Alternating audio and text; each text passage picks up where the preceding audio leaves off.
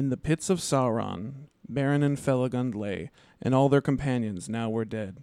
But Sauron proposed to keep Felagund to the last, for he perceived that he was a Naldo of great might and wisdom, and he deemed that in him the secret of their errand lay. But when the wolf came for Beren, Felagund put forth all his power, burst his bonds, and he wrestled with the wolf and slew it with his hands and teeth. Yet he himself was wounded to the death. Then he spoke to Beren, saying, I go now to my long rest in the timeless halls beyond the seas and the mountains of Aman. It will be long ere I am seen among the Noldor again, and it may be that we shall not meet a second time in life or death, for the fates of our kindred are apart. Farewell. He died in the dark, in Tal in Goroth, whose great tower he himself had built. Thus King Finrod Felagund, fairest and most beloved of the house of Finwë, redeemed his oath, but Beren mourned beside him in despair.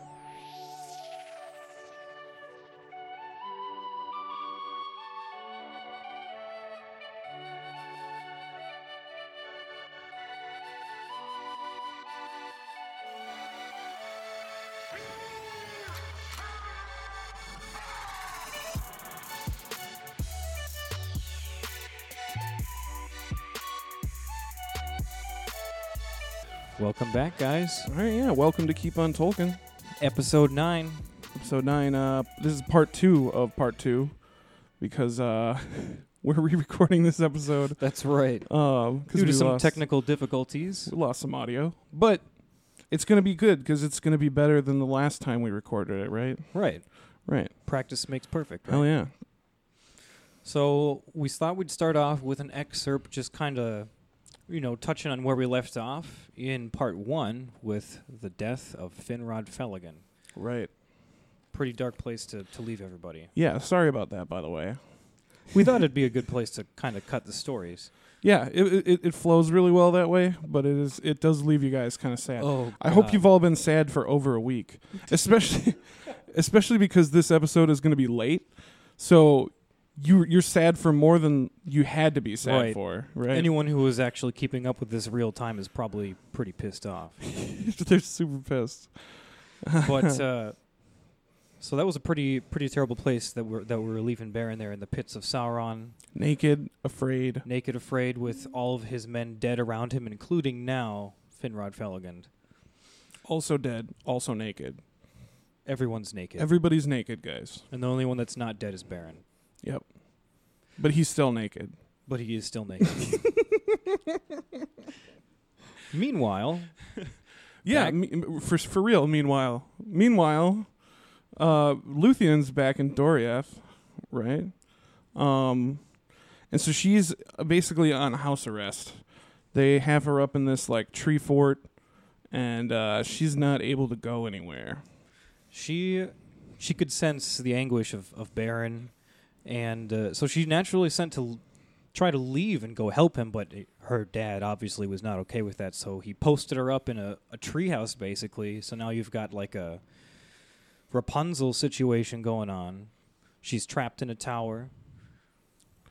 And yeah, so she uses some more of her magic again. She uses spells to grow her hair, and she also weaves a magic cloak, which kind of it's literally a cloak in that it cloaks her beauty and her magic and whatnot. This is literally a cloak. It makes her less perceptible to people. People don't really notice her. And it also, she put a special enchantment so that it cast a sleeping enchantment on people. Right, yeah. People get sleepy when she comes around wearing that cloak. And yeah, so she uses enchantments to grow her hair long and escape, which is literally a Rapunzel situation. Literally. But unfortunately, her escape was to no avail. She made it out of her treehouse, and as she's trying to leave Doriath, she happens across 2 new characters to the story who turn out to be probably the biggest assholes of all time. Yeah, they're dicks. Have we mentioned them at all before? I don't think we've mentioned them specifically. So we're talking about Celegorm and Curufin. They're 2 of the sons of Feanor. 2 of the 7 sons. Now, Feanor, big character, kind of a dick. He had a bit of a Kind of a dick, but I still like him. But you know I like all the dick characters and relatable because they're relatable. Because I'm a dick too, so like I like the dick characters, the the real prideful ones. I mean, Feanor was pretty crucial to a lot of the stuff that's happened. But yeah, he started all this. But as you'll remember, he made a oath about the Silmarils, and all of his 7 sons follow that oath, including these 2 jackasses. Celegorm and Curufin. And they come across Luthien in the woods, and she's, still by herself trying to kind of get away to go find Beren. And she sees that they're Noldorian elves, unlike herself. She's Sindar. And so naturally she trusts them. Why wouldn't you, right? She assumes that they're friends of Beren. She happens to know that Beren and Finrod are tight, yeah. Are friends, and they went off to go do this together. Now, Celegorm and Curufin don't like Finrod Felagund. No, in fact, they're trying to usurp his throne in Nargothrond. Currently trying to usurp his throne. And they especially don't like that Beren is trying to go get one of their Silmarils. Right. So they, being sneaky little bastards, just say, oh yeah, we'll help you out, and then they kidnap Luthien and take her back to Nargothrond. And so at this point in the story, we get one of our favorite characters of all time is introduced. And that is, we've actually talked about him before, Huan, the Hound of Valinor. He's a pretty badass singular character. And Huan was gifted to Celegorm and Valinor by Orome, the hunter. And he's like he basically was raised by Orome. Like he was a pup of dogs raised by Orome. So he's pretty badass. And he's seen the light of the trees. So he's pretty badass. And so Huan, he can sense that Luthien is she's not having a great time right now, and that she wants to, and he knows that that Celegorm and Curufin are not looking out for her best interest at this point.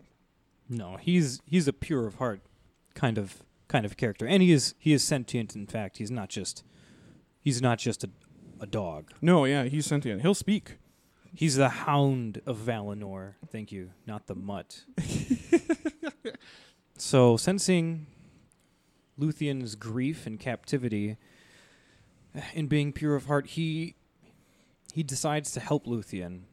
And for the first time in this story and in Huan's life, he speaks with words, and it's prophesied that he'll speak 3 times in his life. This is the very first. He speaks to Luthien, and he tells her that he will help her. And then he kind of breaks her out, and they leave Nargothrond together. Yeah, and they ride, she rides him, literally, like a horse. Like a steed. Yeah.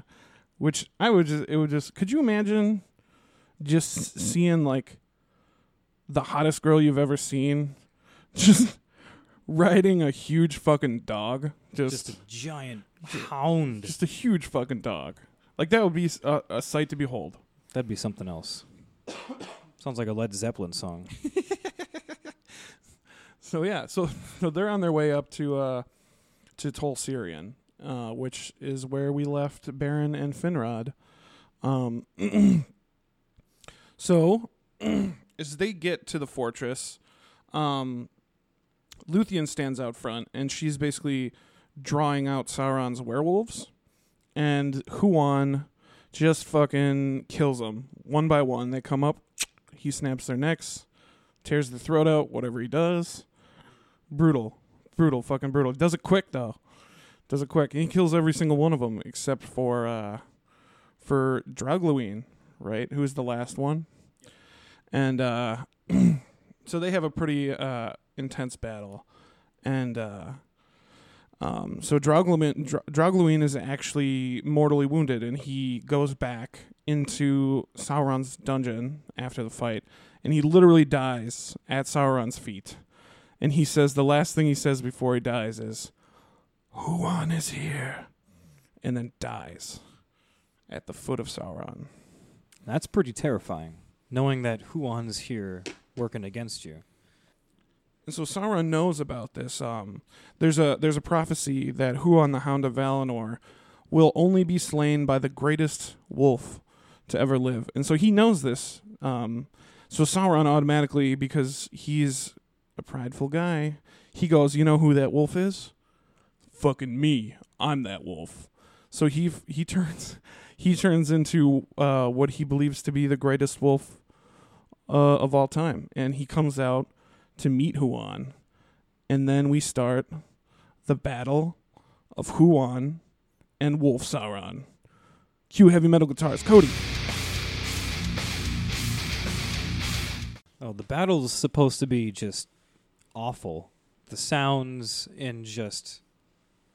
It's. I mean, you've got a Maiar fighting against the Hound of Valinor, which ultimately pins him to the ground by the neck. Yeah. And he's in a real bad place now because he can't get up. Like, he's pinned down to the ground. He starts shape-shifting. He turns into like a serpent. He turns back into his fair form. He just keeps trying to get away, really. But Sauron can't get away. Huon's got too tight a grasp on his neck. And yeah, the only way for him to get out of this situation, essentially, would be to forsake his corporeal form and leave as a spirit, essentially. And that's basically what Luthien comes up and says to him. She says, "You're going to yield to me your tower, or I'm going to basically..." I think it says something on the line of, "I'll send your quaking ghost back to Morgoth," or something like that. Basically. Yeah. So she's like, "We'll send your naked spirit back to Angband to deal with Sauron, and to deal with Melkor." That's the last person that you want to fail and let down is Melkor. Oh yeah. So, he basically, Sauron, not a dummy, sees that as a good deal. He's like, all right, I get to keep my skin, and they get the tower. So he turns into a giant bat and flies off into the night, and he's dripping blood from the throat as he leaves all over the place. But then, because he yields the mastery of the tower, what happens, Joel? Well, he yields the spell holding the tower together that he wove around it to Luthien. And then Luthien uses that very same spell to basically take it all down. And she tears down the walls and releases the prisoners from inside Tol Sirion, and one of which being Beren. She finds him in Tol Sirion, naked, holding the body of dead, naked Finrod Felagund. Also naked. In case you didn't know. In case you didn't know, everybody's naked except Luthien, which is the one person everybody probably wants to be naked, but it's whatever. It's okay. It's pretty badass. Yeah, so she finds him. She originally thinks he's dead because he's he doesn't hear her approach. Because, like, all the prisoners, as soon as the walls came down, all the prisoners fucking got out of there. They're like, hey, we're free now, and they left. And Beren doesn't come out. He's still down in the pits. He's mourning quite heavily. Yeah, and she comes in, Luthien comes in.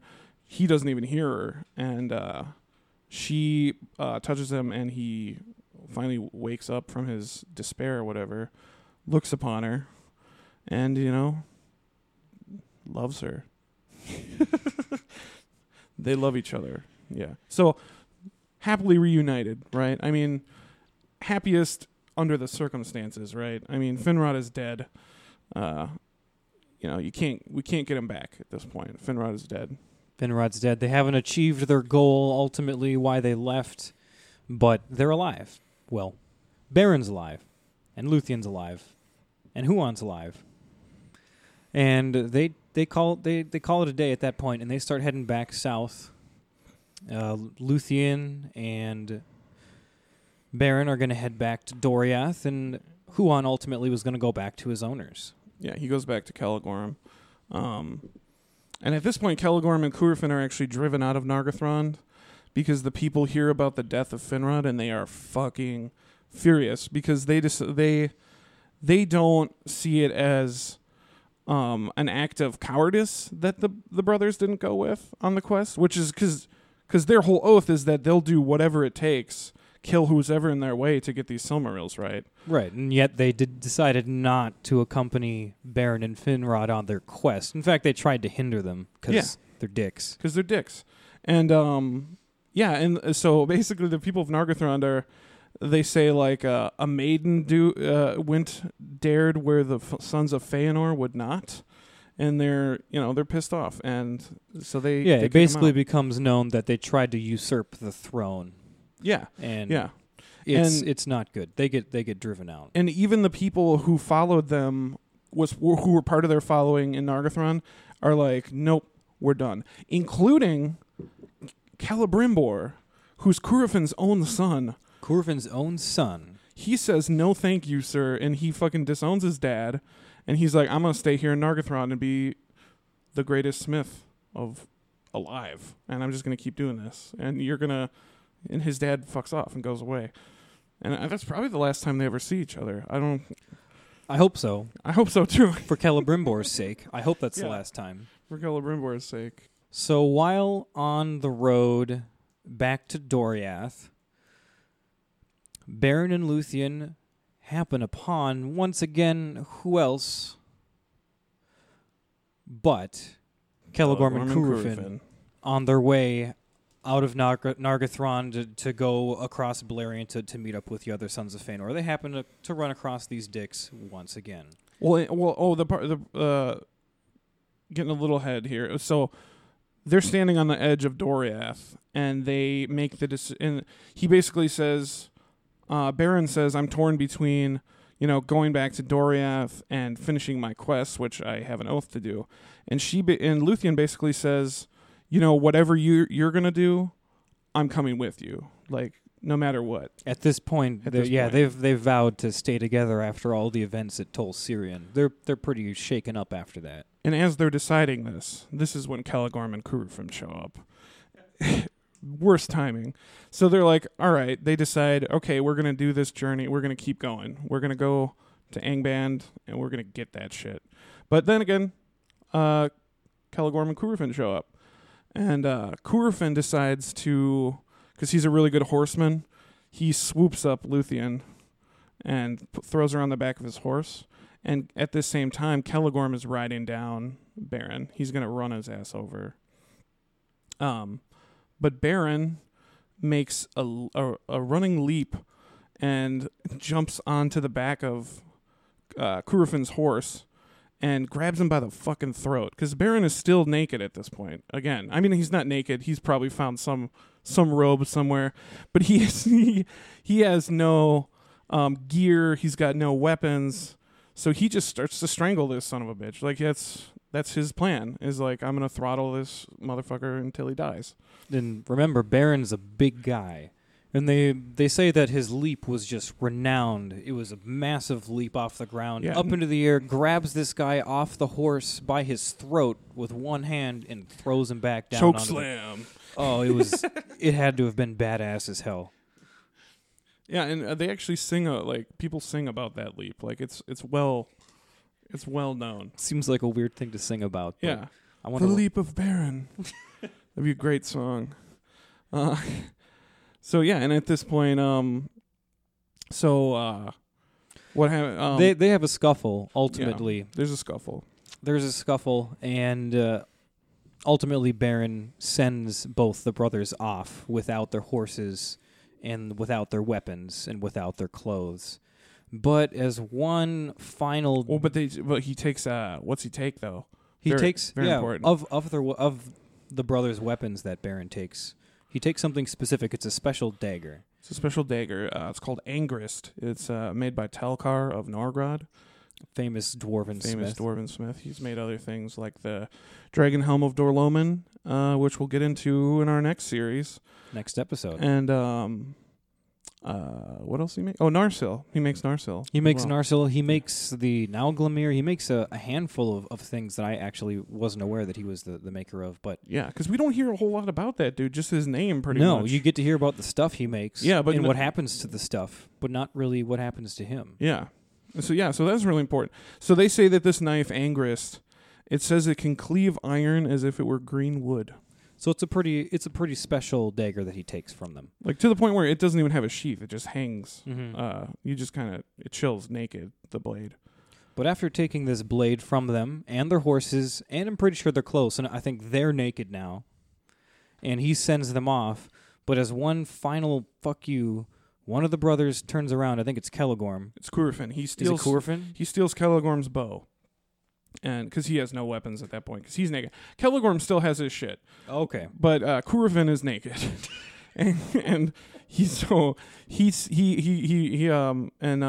Baron takes this horse too, so he's horseless and naked, and he takes Celegorm's bow as they're riding off, assumingly on the same horse, like a bunch of bitches. So, and then he turns around and he looses an arrow at Luthien, and the first one Huan catches in his mouth. This is the first time we see Huan act against his owners. Right, yeah. Because, in the scuffle, he was trying to spear Baron, and Huan stepped in between him, and Celegorm cursed Huan. He was like, fuck you, basically. Basically disowned the dog. And, so the first arrow, Huan catches in his mouth, caught. Nothing happens. Second one, he looses another arrow, and Baron steps in front of it. Plunk. Hits him right in the chest. And obviously that shit hurts, and it's not good for anybody. So those two assholes ride off into the sunset together, back to their brothers, and they kind of leave. Well, they don't ride off. Huan chases them off. Okay, Huan chases him off. Yeah, at this point, Huan's done with them, and he's like, "You guys are assholes." Yeah, and he chases them off. straight up chases him off. So at this point, Huan never meets up with those guys again. He's hanging out with Baron and Luthien from now on. Luthien uses some of her elven magic to heal Baron and get him back into working order. And also, Huan comes back with some herbs.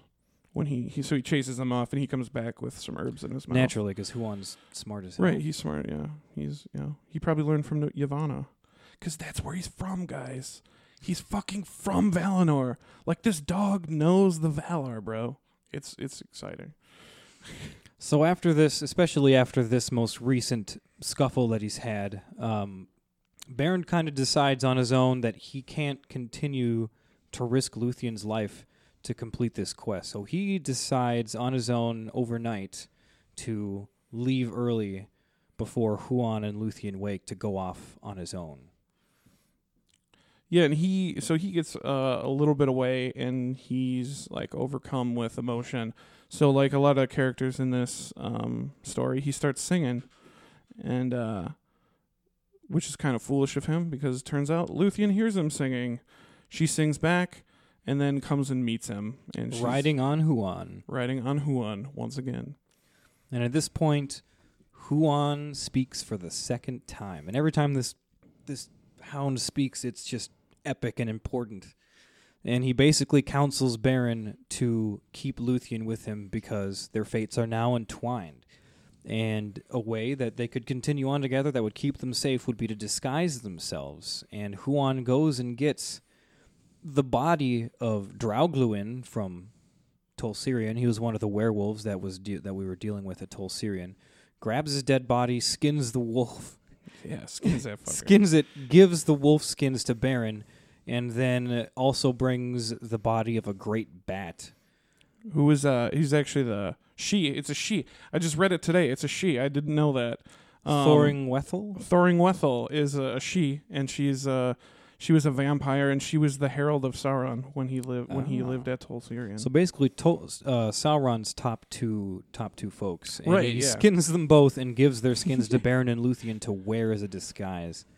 And they actually wear these skins, and using the magic of Luthien, they become the actual likeness of a werewolf in a great bat. Yeah, to the point where like It makes even them orcs and shit looking Yeah. at them wouldn't know. It made them very uncomfortable. Yeah, they weren't cool with it. So they eventually are able to, because their disguises are so good, they're able to just kind of stroll right into Angband. Yeah, they go all the way up across the Aunfauglith, right up to the doors of Angband. And at this point, Huan has left them. They get to a point, and Huan says, I can't go any further with you guys. You guys are on your own at this point. He's basically going to hang out on the outskirts and keep watch. He's gonna watch their back. Which Thank God he does. But so they approach Angband, the two of them, in disguise. Nobody knows who they are. And then they get to the doors and something insane happens. They run into an absolute monster called Karkaroth. And the origins of Karkaroth is so basically Melkor / Morgoth has heard that Huan is now assisting like Beren and Luthien. So he takes one of Draugluin's pups and feeds it living flesh. The finest flesh. The finest living flesh. The finest flesh. It sounds like a commercial for some shitty of project. elf lords and just the finest man The flesh. finest flesh you can find. So yeah, he's feasting flesh and he does a whole bunch of magic shit on him. Yeah, doesn't he fill it with like demonic spirit as well? Yeah, he puts some of his evil and malice and obviously his Feya, into it and makes it huge. Yeah, he breeds this thing himself, and it is the only creature that comes near his throne in Angband. It's like his pet. And so he breeds this thing to be an absolute monster of a werewolf. And as they approach the doors, this wolf is pretty keen, and he senses something is up. So real quick, Luthien, being wise, whips out her cloak that we talked about earlier and puts a sleep spell on Karkaroth and just puts that guy down at the door. Just puts him out, just sleeping there on the Out bridge. like a light. Out like a light.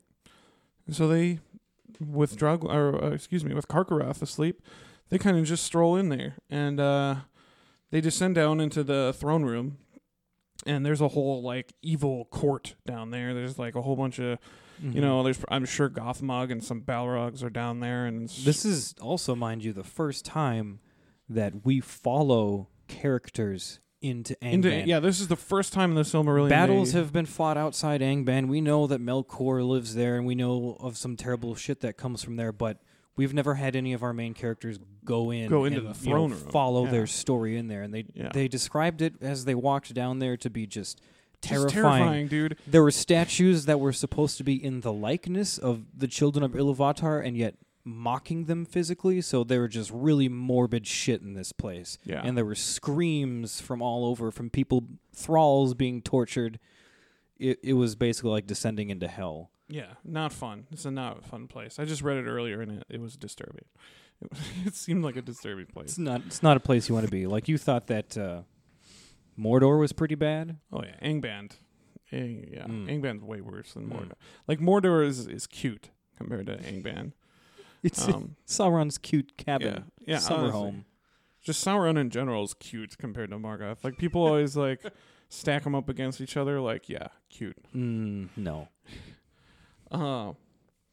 Yeah, so they descend down into Angband, and Beren nestles himself under the throne of Morgoth, because he's still disguised as Draugluin. As a wolf. And Luthien takes off her cloak, and she reveals herself, the only fucking character other than Fingolfin to ever fucking look Melkor in the face and be like, yeah, I'm this person, and I'm here standing before you, And so she says that. She says, like, I'm Luthien of Doriath, and I'm here to sing for you. I'm here to be a she tries to play, of all people, Morgoth. I guess I don't know how you'd think that was a good idea, but she reveals herself to him and tries to play him off as, yes, my father captured me and held me up in this tower, and I just don't want to be kept prisoner by him anymore, so I've come to basically help his enemies. And he's like, well, what could you possibly do to help me? And she's like, well,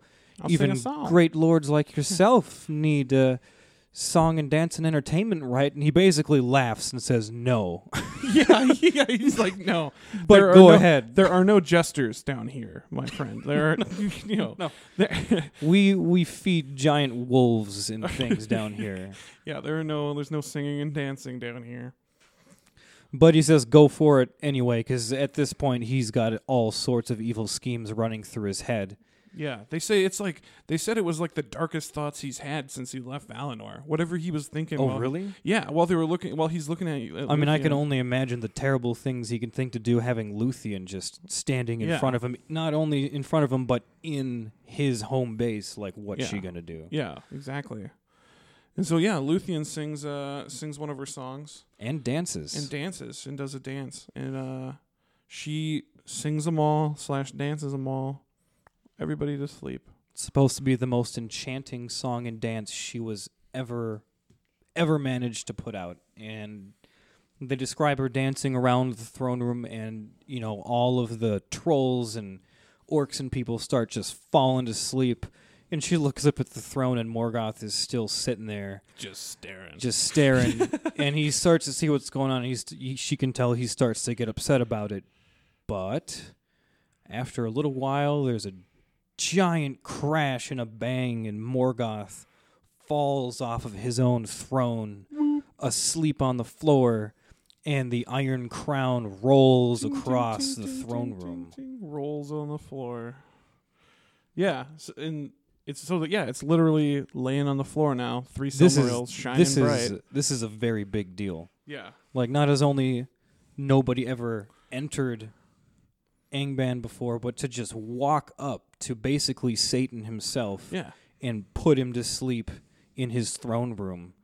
And then they continue to handle his crown. Oh, my God. Yeah. And so Baron, I think he's kind of asleep too, because Luthien has to rouse him. She touches him with her hand. Yeah, she has to arouse him, and then he breaks out of his disguise as well. And what does he have with him but pulls out that Angrist. That dagger, that special dagger that he stole from the 2 asshole brothers. And he instantly goes to work on that Iron Crown, because that's where the Silmarils are. They're all 3 of them are in Morgoth's Iron Crown. So he takes it, and he actually gets the first Silmaril and pries it out. Breaks the little teeth that hold it in. Bam. Boom. And light fills the throne room. And then he's like, well, why stop here? Yeah, he's like, at this point, shit, let's do this now. Let's do it. Let's take all these fucking things. This is probably the best chance you're going to get, right?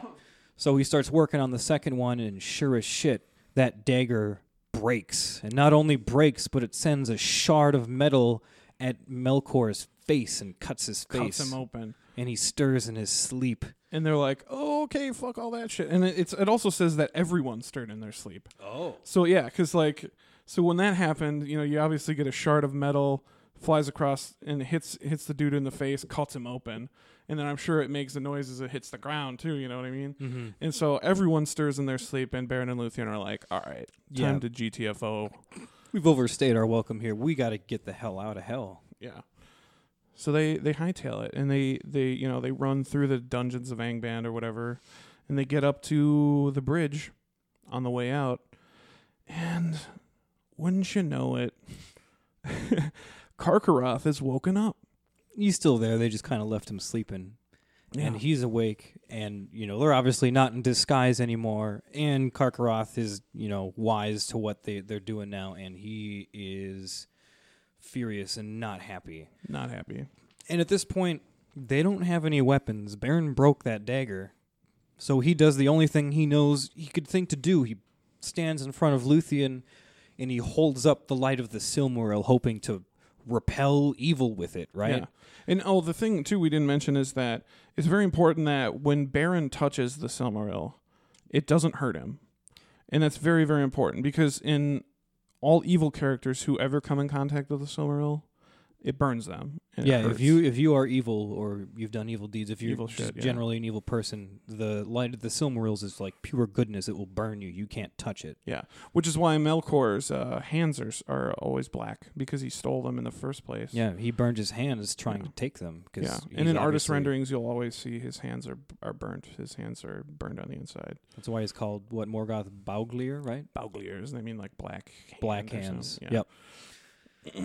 And so Baron tries to defend off the evil with this light, and basically this massive werewolf looks at him with this rock and just chomps his hand off. Chomp. It's just gone. He just bites the Silmaril, his hand, and everything whole and swallows it.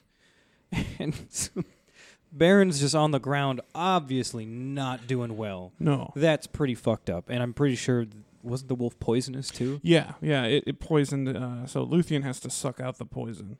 But at this point... oh, so sensual.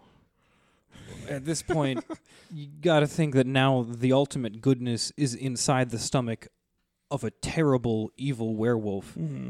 and instantly it sends this wolf into an absolute mad just rage. Just rage. He is just not even perceiving what it is that's around him. He's literally killing everything. Mm-hmm. He's killing Doesn't orcs. matter He's who killing it is, wild animals. He's killing. He'll kill everybody. anyone, and he just goes on a rage and just runs off south, just howling and killing and destroying things. Yeah, and then at this while this shit is going on, everybody in Angband is waking up, and Morgoth is not happy. I mean, Beren and Luthien are screwed at this Yeah. point. Yeah, they're screwed. They're sitting at the doorstep with Beren basically going unconscious, missing a hand, no weapons. I mean, they're done for. Everybody's waking up. Yeah, everybody's waking up. Karkaroth is crazy. They don't even have the goddamn Silmaril, which was what they came for. Right, they got it and then they lost it. Yeah. And so at this point, shit starts going down. Like, Morgoth is mad, like lightning and shit is like, there's rumbling and screaming, and he's not happy. Yeah, just in time though. Who always to shows save up the just in day? time? Who in Tolkien always shows up At the last minute, at the last minute? the And Eagles. The Eagles, man. The Eagles are coming. Thorondor and his Eagles come on and pick him up. Yeah, and so the Eagles pick up Beren and Luthien, and there's a part in the Silmarillion where it describes Luthien looking down on Angband as everyone's like waking up, and Melkor is furious, and yeah, like you said, it was thunder, lightning leaping from Angband. There was fire and smoke belching out of the peaks of Thangorodrim, and bolts of fire hurled across Beleriand and was just destroying it. Like, he's obviously pretty He's fucking furious. Not happy. No. Imagine if they would have took all of them. I feel like they wouldn't have been able to. Like, I feel like Melkor himself probably would have done something at that. I feel like that would have been too much. He You know would what? have absolutely gone shit crazy, and I don't even know. You know what I always found kind of weird is why didn't they just take the crown? Yeah, that's actually I a good bet point. it's super heavy. I bet it's real heavy. That's probably why. I mean, Melkor's supposed to be a He's pretty huge. big guy. Yeah, he's huge. And it's made of, I assume, iron or cast iron. It's iron. So, okay, we're going to say here and now that the crown is too heavy to carry, all right? So It's like carrying a cast iron bathtub out. Exactly. Yeah, those little cast iron bathtubs. Yeah. That's how we're going to explain that away. Yeah. I shoved one of those down a staircase one time. That sounds like a bad idea. Oh, well, I had to. It was weird. Me and my grandpa were taking the tub out of my grandma's house. It was like an old claw tub. Did it, like, break the stairs? No, it made a hell of a noise, though. Hell of a noise. We slid it down the back stairs. It was like, boom, boom, boom, boom, boom, boom. Imagine that crown falling down and rolling across the floor. Well, it'd make a hell of a noise. Right. Hell of a noise. But Beren and Luthien. Yeah. Back to Beren and Luthien. So the Eagles pick him up. And one of the cool things about when the Eagles pick him up is Luthien actually looks down and she sees Gondolin from the air. Yeah, because the Eagles start flying them back south from Angband to get to Doriath. And while they're flying south, they happen to fly over Gondolin. And she sees like green and white down there.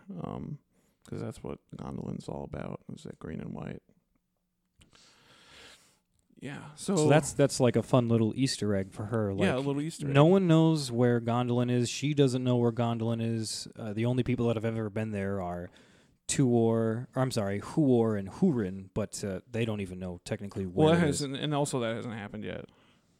Has it not? No. I wonder how those timelines line up. Actually, it might be around the same time. Maybe Hurin and Huor are there while she flies. It could be because they were there for what, like a year or a couple yeah, years? They stayed there a year. Okay, Anyway. these are two characters we're going to talk about more in the next set. Yeah, so. the very next episode. So stay tuned, guys.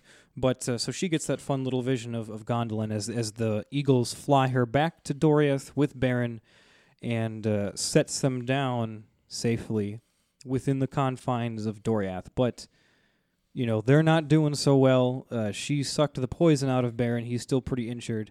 And not only that, but Doriath has changed. They've been gone a while. Mm-hmm. And it's cold and shit. Like, it's wintertime. It's dark. People are not happy anymore. If you'll remember before, people in Doriath basically lived in blissful peace away from all the shit that was happening with Melkor and the Noldor and all that stuff. Yeah, they had their girdle of Melian. They had the girdle of Melian, but after Luthien left, things changed. There was nobody to sing away winter and bring about spring, and naturally Thingol was very sad. And when the king's sad, everyone's sad, right? Mm-hmm. Exactly. That's how autocracy works. Yeah. So they come back into Doriath and into Menegroth. Yeah, they go all the way back to Thingol himself in the kingdom of Menegroth. And there's a really cool scene where Beren comes in and he's like, "I'm here to claim my own. My quest is fulfilled." And they're like, What? "What?" And he says, "Even now, I clutch a Silmaril in my hand." And then he holds out his left hand, Which is just there, Which and it's is- bare. which is empty. And at this point, so people like to give themselves names in Tolkien. Beren calls himself Camlost after this, which means empty-handed. And then he also, when he got his hand bit off, people from then on called him Urkamian, which means one-handed. Mhm. So he's got a couple names here. Anyway, he holds out his hand. It's empty. And then he holds up his stump. And Thingol immediately understands. He's like, oh shit, something major has happened here. And it softens him a little bit.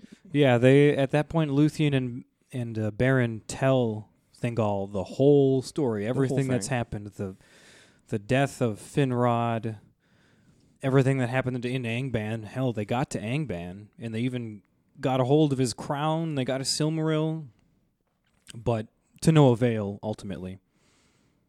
And yeah, it softened Thingol quite a bit, to the point where he gained a lot of respect for Beren. Yeah, And he's like, you're unlike any other mortal. Like, you've done things, and then he actually gives him Luthien's hand at that point. Yeah. They get married. Just yeah, right if then that, if and that there. shows you like how much his opinion has changed on Beren, he gives them his blessing gladly, because Beren is one badass dude. Mm-hmm.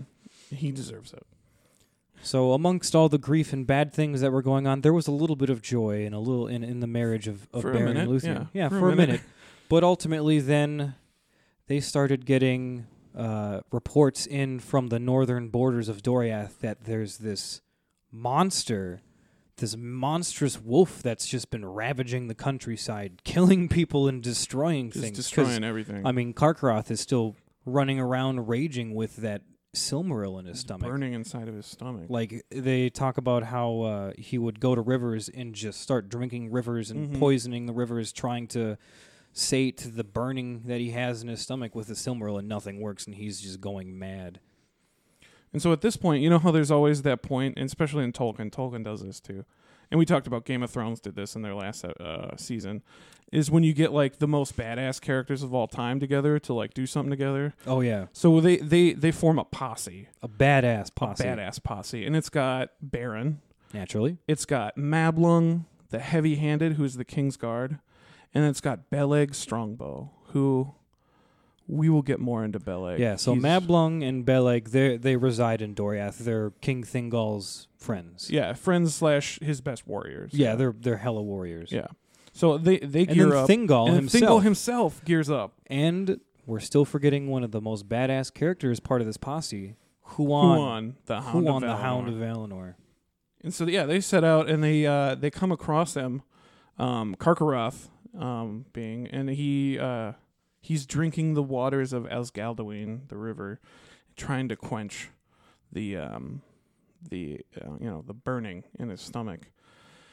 And so Huan decides to they're basically overlooking him, and then Huan sneaks off, and he's trying to assault him, Like, flank him. or something. Yeah, he's trying to flank him. Essentially. Basically. Yeah, he's like Huan's like, I'm gonna flank him, and he takes But off. before Huan has a chance to do that, Karkaroth notices that their group is there. Mm-hmm. And so Huan is now off trying to do something, and this motherfucker just attacks. He goes straight for Thingol. He goes straight too. for Thingol. He bounds across the river through the trees and just right on Thingol.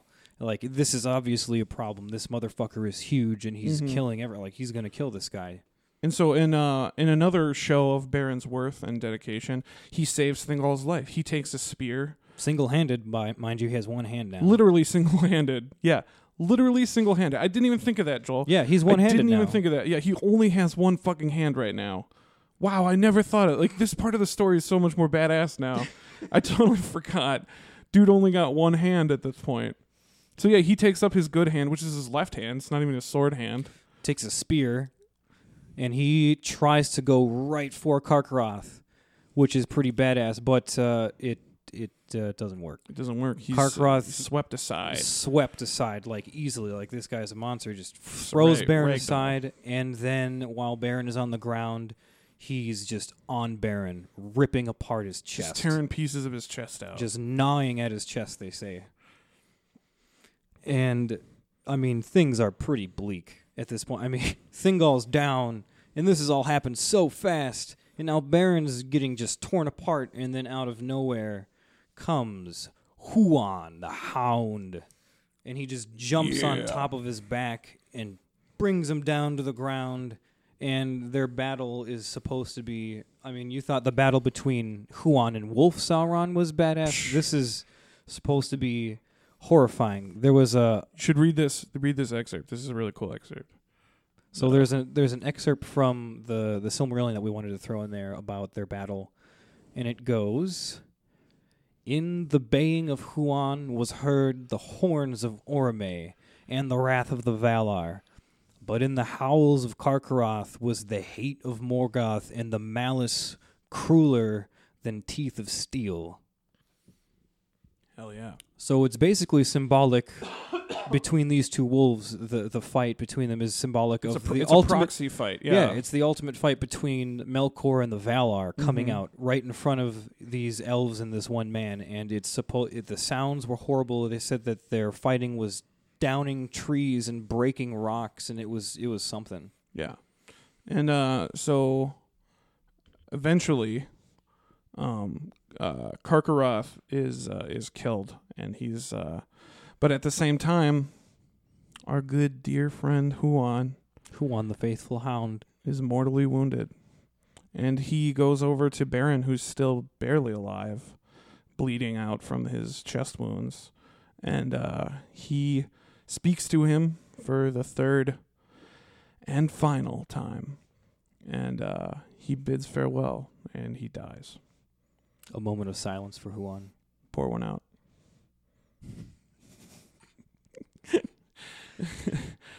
So Huan dies there next to Baron, and they get Baron and Huan's body, and they put them together on a Stretcher. a stretcher, and they carry them back to Doriath, where Baron sees Luthien one more time before he too passes up the ghost. And she pleads with him before he dies, and she says, "Wait for me in the shores beyond the sea," and then Right before he dies, though, they cut the Silmaril. oh, that's right. This is a very powerful moment. They actually cut open Karkaroth's dead carcass. They cut open his belly, and they pull this shining light from his carcass. Which still is attached to Baron's hand. Baron's hand is still attached, uncorrupt. His hand was perfectly preserved, holding onto the Silmaril in this wolf's stomach. Mm-hmm. And they hand the Silmaril to Baron in his good hand. And before he dies, Baron hands the Silmaril to Thingol. And he says something on the lines of, "Oath fulfilled, bruh." Basically. And then that was Baron's death. And then he dies. Moment of silence. Another moment of silence. Yeah. So, and like I said, Luthien, she pleads with Baron to wait for her, which I don't really know what that means. How can you do that? Right. Yeah. So, But and then so Luthien ultimately is grieving so hard that she essentially dies as well. She dies. She gives up her spirit out of grief. Yeah, which elves do. They die of grief, which is something that's people kind of do that too. And people kind of do that in real life. People do that when people are sick in the hospital. If they don't have the will to live, they will just start to die. Yeah. Or like people, like when people have been married a really long time, like you've been married for 60 years or something like that, and your wife dies, like you die within a year. Like you're right. done. Like yeah. Anyway, so it was traumatic for her. She basically died of grief, and being an elf, her soul goes to the halls of Mandos. Right. Mandos the Valar, who is essentially like trying to think of a good comparison for He's kind of like Hermes in that he ushers the dead spirits yeah. into the after. Like if you could compare him to like a Greek god, it would be like Mm-hmm. Hermes. Yeah. And she pleads to him. And because here's another thing: Baron, being the persistent little fuck that he is, his spirit is refusing to leave, and it's tarrying in the halls of Mandos because the spirits of men don't go there. No, they're supposed to go beyond. Yeah, we don't know where they go, and That's like the gift of men. Yeah, the gift the of death death, of yeah. men. The gift of Iluvatar to men when they die. They go beyond the halls of Mandos to nobody knows where or how or if they come back. It's a mystery. But Baron, stubborn little shit, he's for some reason stuck in the halls Tarrying of Mandos. around in the halls of Mandos, and Luthien goes there and goes to Mandos himself and sings a song that's supposed to be just the most sorrowful song describing the griefs of both elves and men, just mourning, and it moves Mandos. It moves, yeah, everybody who hears it, yeah. And so Mandos is basically at this point, he gives Luthien a choice, a great choice. And he says, you can either stay here in Valinor and mourn the death of Baron for all eternity. Yeah, basically grieve in this wonderful place. It'll help. Yeah, it'll be like it's the best place to grieve. Let's be honest. Like, Yeah, I mean specifically the Gardens of Lorien is where he was offering her, and that's where people go. That's where Melian went when Yeah. she grieves at one point in the future. Anyway, and yeah, so yeah, that's choice one, choice A. Choice B is so choice B is to go back to Middle Earth and live with Baron. He's essentially given him another chance, but she will give up her immortality, and her spirit will no longer be tethered to the earth as elves are. So basically what he's saying is, when you die again, because you will die a mortal death now, your spirit doesn't get to come back here. So this is the last of Valinor you're ever going to see, basically, is what he says. And what do you think Luthien does, Joel? well, being the romantic that she is, she obviously chooses to live again with her lover Baron, both mortal, in Beleriand. And Mandos grants her wish, and I think it's on behalf of Manwë, right? Yeah, Manwë's obviously he has the say. He is the ultimate say, but Mhm. Mandos goes to Manwë and they work it out, and they are again alive in Beleriand. Yay! Woo! Happy ending, right? And they're both mortal. They're both mortal now. I guess that's not happy, but that's they're on the same level, right? Right. I mean, and this is like we said in the beginning of this series that we're doing here. This is a story of love and how love conquers. This is Tolkien's great love story, This is his great love story, yeah. and it's how love conquers everything: evil, fear, death itself. All are conquered by love, and that's what this story says. And it's kind of a unique story in Tolkien for that. And it's super sad. So when Tolkien's wife died, he actually had Luthien inscribed on her gravestone. Mm-hmm. And there's actually a really sad letter in the new Baron and Luthien book where he talks about I think Christopher describes J.R. Tolkien saying this. right, yeah. He talks about how his father basically lamented that he couldn't go to the halls of Mandos and plead for Luthien to come back as she did for Baron because she's dead. Anyway, Super sad. super sad shit. You should definitely read the Baron and Luthien book.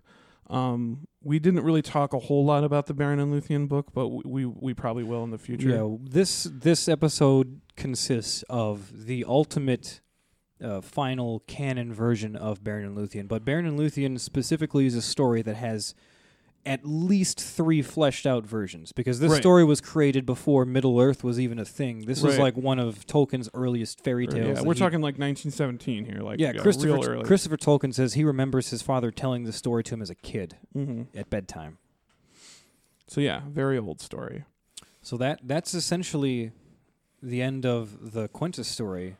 Yeah. Oh, yeah. So Beren and Luthien. So Beren and Luthien, they live happily ever after in Assyrian, the land of seven rivers. yeah, it's just east of Doriath a ways, and it's And basically they, wonderful plains with rivers and green And they have a son, too, whose name is Dior. Mm-hmm. And we'll learn a lot more about Dior later on, because being Thingol's heir, he is. Right. So whereas generally that's the end of the story of Beren and Luthien, we wanted to at least let you know what happens to those characters in the long term.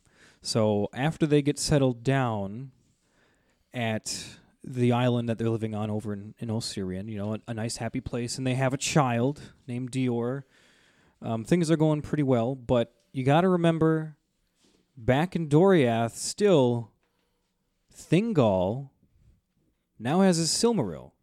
Yeah. I mean, that's a pretty big game changer. Yeah, it's game changer. Now, this whole time with Beren and Luthien doing their coming back from the dead and living happily ever after and having a kid stuff, the whole time Thingol is still there in Menegroth with this Silmaril, and his mind is just bent on it constantly, to the point where he doesn't even trust it to be guarded behind doors in his sacred treasury anymore. He can't stand to be parted with it. He wants he becomes to guard. obsessed with He it, becomes yeah. obsessed with it, and I think this is kind of where they pull the whole bit with the Rings of Power. Oh, definitely. Yeah, Because me and Joel actually had a conversation, because me and Joel are in this weird...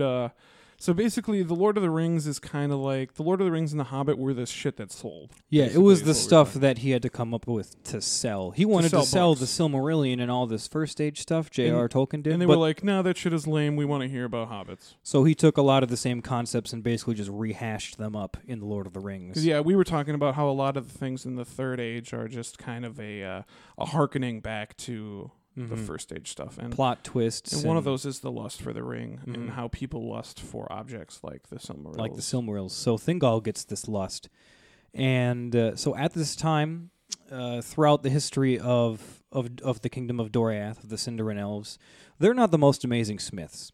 So a little bit to the east, actually just east of Osirian, where Beren and Luthien now are, there's the Blue Mountain Range, and Yeah. in the Blue Mountains there's Who two... lives there, Joel? Who lives in the Blue Mountains? Oh, let me tell you. Joel's going to tell us who lives in the Blue Mountains. You know who lives in the Blue Mountains, guys? The fucking dwarves live in Yeah. the Blue Mountains. There's two dwarven strongholds called Nargrad, right? Yeah. Nargrad and Belagost. Mm-hmm. And that famous dwarven smith that we mentioned earlier in this episode, Telkar. Telkar, he is one of the smiths from Nargrad, and the dwarven smiths from Nargrad travel to Doriath to help the elves out with some of their smithing needs. Mm-hmm. So one day, you know, Thingol has this Silmaril, and he doesn't even want to part with it anymore. So he gets this great idea when he sees some of the dwarves traveling into Doriath and to Menegroth, and he tracks them down and requests their help to have them use their smithing skills to instill the Silmaril into a special dwarven necklace called the Nauglamir, which is supposed to be one of the greatest Works of art. works of the dwarves. Yeah, ever. period.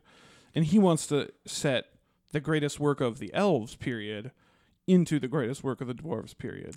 And so he gets them to do it. He gets this this famous smith and a couple of his other dwarf friends to work in Menegroth for a while, and they set this together. And then it is now this necklace with a Silmaril in it is the greatest work amongst dwarves and Ever elves. made by craft, yeah. And, I mean, men, they don't even get Nowhere considered near, in this yeah. category. As much as, yeah. Yeah, men. As valiant as men are, their smithing skills are not quite on par with the No. other with I mean, the they're other ones. good, but, like, you know, Yeah.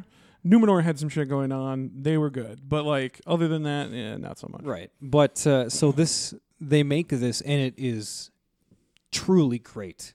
This new necklace with the Silmaril in it, to the point where now the dwarves lust after it. And Oh, yeah. They're, when it's finally finished, they withhold it from Thingol, and they ask him what right Thingol has to this item, this dwarven necklace, which was originally gifted to someone else, but it came to be in the hands of Thingol. And which is a whole other story. that's a whole. We'll actually get to that. We're getting next that. episode. Yeah, we're getting into that, too. All these things that we said we'll get to in the future, they're coming. They're coming up. They're actually happening. But they withhold it, and Thingol gets furious, and he insults them and tells them that they are cast out from Doriath, and he belittles them, and He mocks them. he mocks them, and they are enraged, and they kill him. They fucking slay Thingol, The king of the Doriath. king of Doriath, in Doriath, surrounded by fucking elves. And maybe mention again that this is the most established kingdom in all of Middle-earth at this point. Doriath has been around since... It's the oldest, yeah. It's one of the oldest since before the Noldor even came back to Middle-earth. So this is a big deal. He killed like a high king of the Sindar. These dwarves did. So they book it out of Doriath, but they obviously don't make it. The people are alerted to what happened. The elves track down this little band of dwarves, kill most of them, take back the Silmaril and Oglamir mix, and 2 of the dwarves get away. They make it all the way back to Belagast. I'm sorry, to Nargrad. And they tell the other dwarves what happened, and they lie. They bend the truth, and they say that after they made it, King Thingol had some of them executed, and it was a big deal, which wasn't obviously true. Lied, yeah, They lied, and it obviously infuriated the other dwarves to the point where the dwarves decided to go to war. They decided to go to war with the Elven Kingdom of Doriath. Yeah, which is we talked about in episode 1 or 2. We talked about why dwarves and elves don't get along. And episode 1. This is it right here. This is the origins of the disparity between the dwarves and the elves. It's more than a misunderstanding. At this point, an entire army of an entire army of like high dwarves, because they're at a pretty big peak in their days. Oh yeah, comes and absolutely sacks Menegroth, the capital of the Kingdom of Doriath. What we didn't mention is it was easier to do that because when Melian heard about Thingol being dead, she just fucking leaves and she goes to Valinor. Yeah. She's done. She's done with Middle Earth. She leaves. Yeah, her Melian. Love is Melian being not just an elf, but in fact a Maiar, who was married to Thingol, the king elf. After he's dead, she just goes into mourning. The girdle of Melian falls. Anyone can enter Doriath, and she leaves back to Valinor to I guess, grieve in the Lorien, gardens of Lorien, which is what Mandos offered Luthien earlier. But anyway, so guard is down. They get destroyed, and they completely sack Menegroth. Who do they kill at the gates of the... They kill someone right at the gates of the... is it Mablung? I think they kill Mablung. I think it's Mablung. They kill Mablung right at the gates of the treasury, and then they raid the treasury, and they leave. And yeah, they steal everything. Everything, including the Silmaril. They steal that shit back. They steal the Noglamir. And so the whatever elves are left send word to Beren and Luthien in Osirian. They're still doing their happily ever after shit on their little happy island. And Beren's like, no, this is obviously not okay. I mean, they killed the king, and they sacked everything, and they fucking stole the Silmaril that he lost his hand and died for. This aggression will not stand, man. So Beren gets together with some of the green elves of that land, and they travel up to waylay the dwarven army. And as the dwarven army is, they've thought they've got a great victory, they've got all this treasure, and they're heading back to their dwarven stronghold. They get ambushed by Beren and his green elves as they're crossing a river. Yeah, Beren shows up with a bunch of green elves. And green elves don't like dwarves very much either, so they're cool with killing them. And ultimately, it's a pretty bloody battle, but in the end, the dwarves lose, and Beren actually single-handedly, once again with one hand, and his non-dominant hand again, slays the dwarven king and takes back the Nauglamir. And at that point, they kill most all the dwarves, and the dwarves can't continue to carry their treasure across the river because they're getting ambushed. So they book it, and all the treasure that they stole from Menegroth falls into the river and sinks to the bottom, except for the Silmaril. Except for the Nauglamir. He gets the Nauglamir. Baron does. But after that, the river is renamed. It was the River Askar, and then it becomes renamed Rothlorien, which is the Golden Bed. And at that point, they're not really sure what to do with the Silmaril. So Beren and Luthien keep the Nauglamir. Yeah, why not? Yeah. And they take it back to Assyrian with them, and Luthien wears it as a jewel, and she sings and dances with it on, and everybody says it's like the greatest thing that ever happened. Yeah, it's supposed to be the most beautiful sight outside of Valinor, and for a little while in that part of the land that there was actually some kind of happiness and peace resemblant of Valinor. Yeah, should we read this? Should I read it? Oh yeah, go for it. There's a little excerpt. So a little excerpt here. It is sung that Luthien, wearing the necklace, and that the immortal jewel was the visions of the greatest beauty and glory that has ever been seen outside of Valinor. And for a little while that land became like a vision of the land of the Valar, and no place has been since so fair, so fruitful, and so filled with light. How beautiful. Yeah. Now, things are going pretty well. For Beren and Luthien anyway. Menegroth and the kingdom of Doriath, the capital of Menegroth, has been completely sacked, and they're not doing so well. So And they got no leader. they have no leader. Now, Luthien was the daughter of the king, and they have now had a son, Dior. So Dior is now The rightful heir. the rightful heir to the kingdom of Doriath. Yeah. And so he sees it as his duty. Yeah. And when he's old enough, Dior, their son, leaves and goes to Menegroth, and he's happily welcomed as the natural heir, and he actually rebuilds the kingdom of Doriath back to prosperity. Yeah. For a while they have peace. And things get better thanks to Dior. And one night, late in autumn, there is a messenger of the Green Elves of Osiriand that comes late one night demanding admittance to King Dior. He has a message for him. And this messenger, late at night, brings Dior a box. It's like a strong box, like a lock box. And what does Dior find in that lockbox? But in that coffer lay the necklace of the dwarves, wherein was set the Silmaril, and Dior, looking upon it, knew it for a sign that Beren, Erkamion, and Luthien Tinuviel had died indeed, and gone where go the race of men to a fate beyond the world. There you have it. By that symbol, he knew that Beren and Luthien were finally dead. For real this time. For real. And that's it, guys. That is officially the end of Beren and Luthien. Yeah, part 2 of part 2. Yeah. After a few technical difficulties and a late release, we hope you guys enjoyed that. Yeah, and so we have this episode coming in a little bit late. Next week we're going to do the episode that we've been talking about for a while with our friends over at Gamer Radio. We did a Tolkien crossover episode, which is Tolkien video games, excuse me. So we're going to be talking about Tolkien video games with our buddies from Gamer Radio next week. And then the week after that, we're going to be getting into my favorite story in all of Tolkien, guys, because it's so sad.